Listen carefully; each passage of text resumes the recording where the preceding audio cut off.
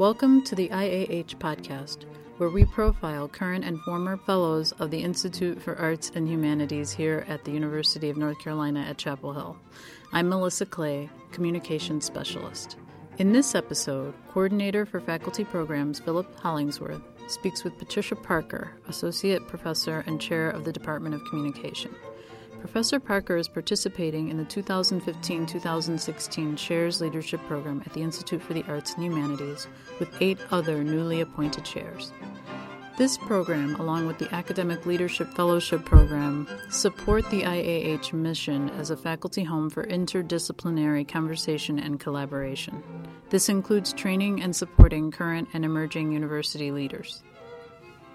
In part 1 of our conversation with Dr. Parker, she discusses her new role as department chair, her academic research and its connection to her current position, and her experience in founding the Ella Baker Women's Center, a nonprofit committed to serving disenfranchised communities by empowering women and girls to be leaders, building productive and equitable relationships between citizens, and providing community organization training to residents. This is your first year as you've just started as the chair of the department. July 1, 2015. How's that going so far? How's that experience been for you? I know that's a big transition, correct? It is a huge transition in terms of departmental leadership. But the interesting thing that I think maybe sets me apart somewhat from other new chairs is that my research is centered on leadership, organizational leadership. So I'm a leadership scholar. So okay. My degree, PhD, undergrad and PhD is all in communication, and particularly thinking about organizational communication and leadership. So you were preparing yourself for this job. Well, in a way. I guess. I mean, that's what I study, and so I study women and women in leadership. I think about organizational structures that. How they can be inclusive of difference. So those are all areas of my research. And so before I was appointed as chair, I had served for 3 years as the director of faculty diversity initiatives for the College of Arts and Sciences. Oh, wow. And that was a position that was a leadership position at the college level. So I still had my primary appointment in the department, but I was working quarter time with Karen Gill and Terry Rhodes, who was the Senior Associate Dean for Arts and Humanities, but also doing work around diversity for the college.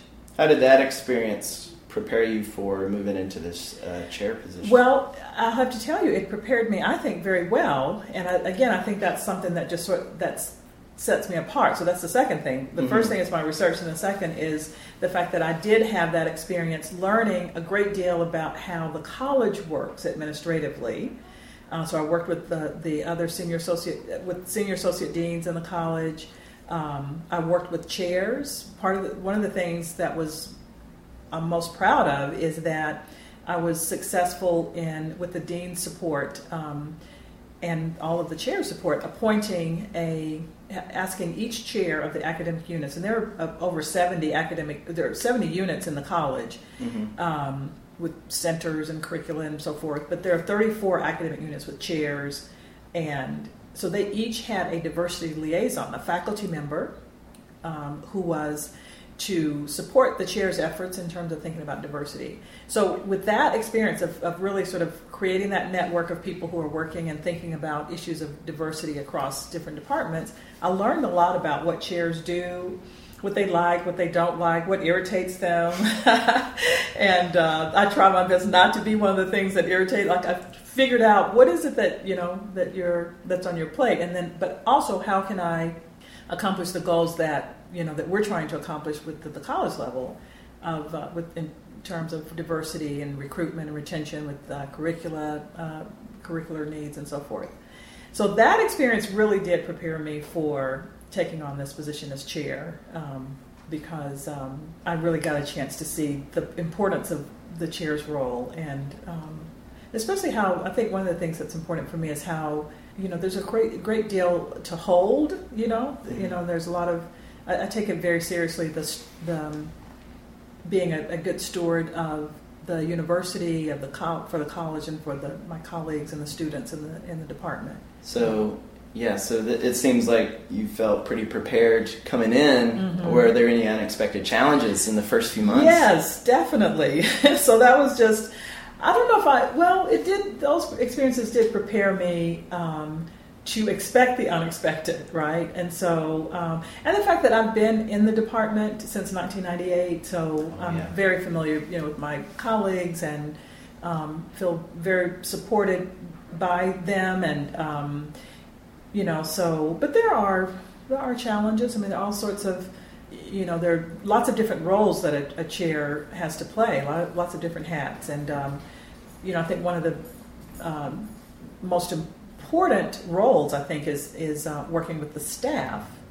So we have a wonderful staff, our department manager, the student services roles, and we have 2 locations. We're located here in Bingham, but also in Swain Hall, where we have a lot of our media production faculty and staff that are over there. Mm-hmm. So just so again, I think this is something that faculty members are not generally exposed to, right? It's like running an organization. Like we're trained to be sort of individual operators and doing our research and that sort of thing. So. Well, one thing I've noticed about your research is you integrate the community and the importance of community organizing or working with the community.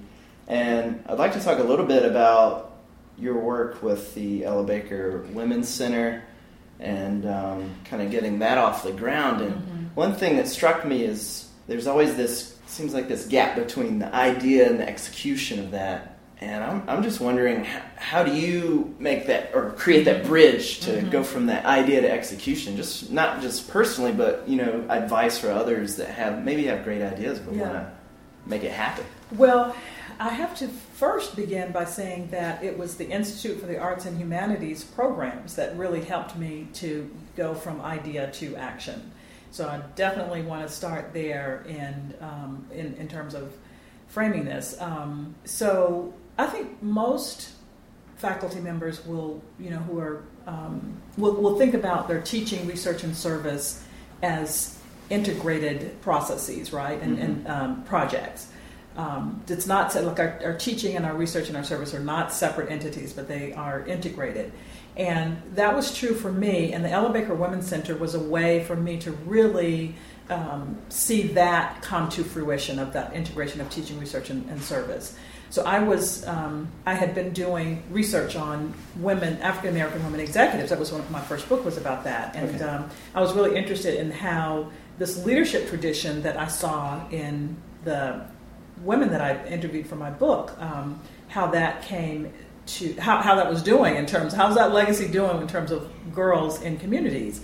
And about the time that I started thinking about what this looks like, what a tradition of leadership looks like for girls in communities, I had gotten promoted with tenure, and the university was starting to sort of emphasize social entrepreneurship and supporting things, and so I got a Kauffman Fellowship for social entrepreneurship, and that was through an IAH initiative. And I had a year to work with. I had a mentor. David Keel was a mentor, and in the process of that year, I was able to go from this idea of, hey, what would it look like to be in community, working with the girls, maybe having a class that would support girls doing projects in their community, so they see how they're thinking about leadership. And it answers this question about what is the leadership tradition in Black communities? How is that doing in terms of these girls who are living? And I was working with girls who were living in public housing communities. And I mean, I was really just amazed at, maybe that was the basis of your question, of how that really came about, that having that year to think about this and then at the end of the year, I was ready to do a pilot program in a community I was already working with. David Keel got me connected with someone who could help me to do the paperwork for the nonprofit. So I actually was able to create the nonprofit organization. And I think it was nice to have that institutional support for something that you were already doing. You sort of had that momentum. Sometimes you lose momentum when you don't have, right. When the institutional support's not there. But I feel very fortunate. In the next episode of the IAH podcast, Philip continues his conversation with Dr. Patricia Parker.